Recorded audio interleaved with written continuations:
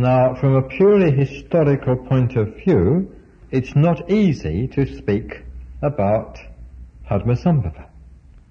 We don't know the exact date of his birth or the exact date of his death.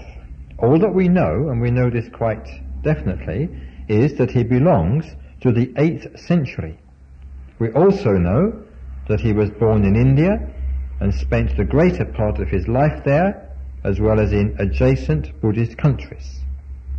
He visited Tibet during the reign of King Tisang Detsen, who according to the Tibetan annals reigned from the year 755 to the year 797. According to some accounts, Padmasambhava spent some 18 months in Tibet. According to others, he spent as long as 40 years. And it seems, as far as we can judge, that the former account, that is to say, the account of his spending some 18 months in Tibet, is the more likely. Now, all our information about Padmasambhava comes from Tibetan sources.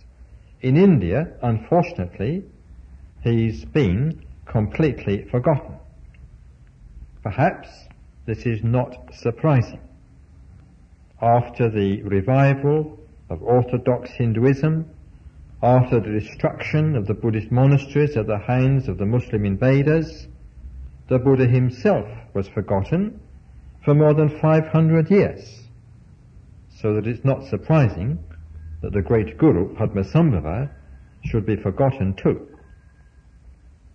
Now there exist in the Tibetan language, as part of Tibetan literature, quite a number of biographies of Padmasambhava. The oldest of them all appeared in the 13th century, and there's a short summary of this very early and important biography in Evans Wentz's Tibetan Book of the Great Liberation. The biography happens to be attributed to Padmasambhava's Tibetan consort, Yese Chogyal. And these biographies are very, very interesting indeed. They contain a great deal of very valuable material. But they are not very helpful historically speaking. And there are various reasons for this. In the first place, when we examine these biographies, we find that the biography of Padmasambhava, in some strange, in some unaccountable way, has been mixed up with the biography of the Buddha, who lived, of course, 1300 years before. It's rather as though the biography of St. Francis had got mixed up with the biography of Christ.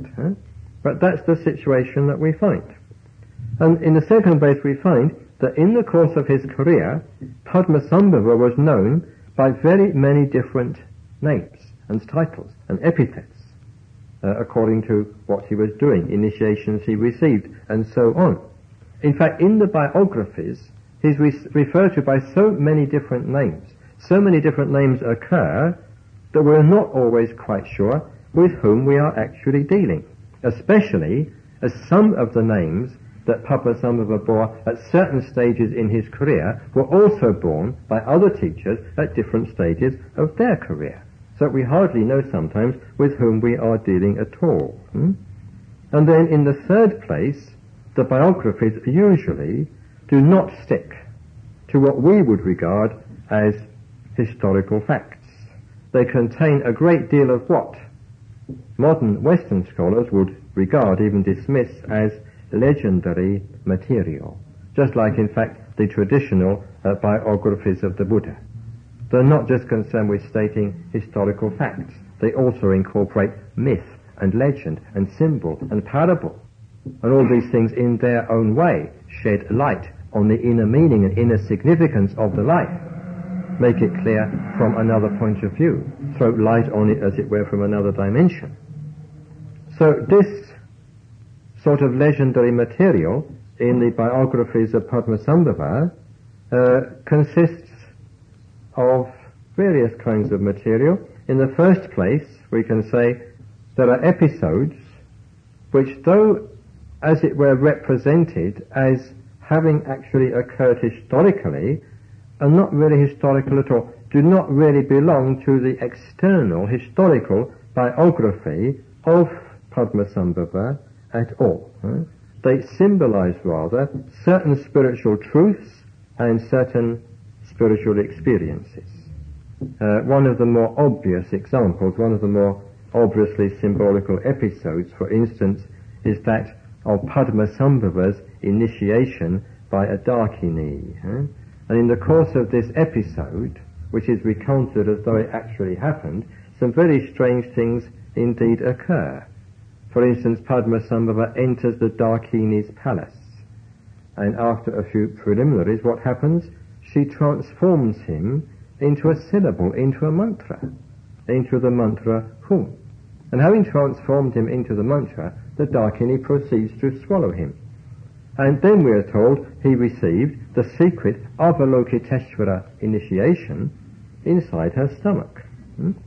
So obviously we're not concerned here with historical facts. We're concerned with a different level of meaning and significance. Lama Govinda, incidentally, in his book The Foundations of Tibetan Mysticism, has explained or given some explanation of this particular incident, this particular episode. Obviously, it's not meant to be taken literally. And the biographies of Padmasambhava are full of episodes of this sort, full of material of this sort. And then again, of course, there are lots of episodes, the purpose of which seems to be simply to glorify Padmasambhava and to emphasize his greatness.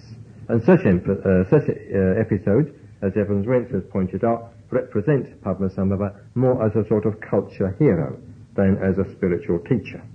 And then again there are episodes in the biographies which simply incorporate indigenous Tibetan folklore.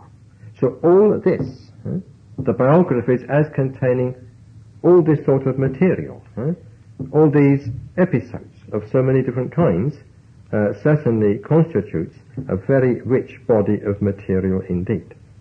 And it's not very easy, therefore, to sort out what is really historical and what is not. Some preliminary work has been done by scholars, by Western scholars, and with some general idea now about Padmasambhava's career, but there are still quite a number of unanswered questions, and there's no question at all yet of any definitive biography.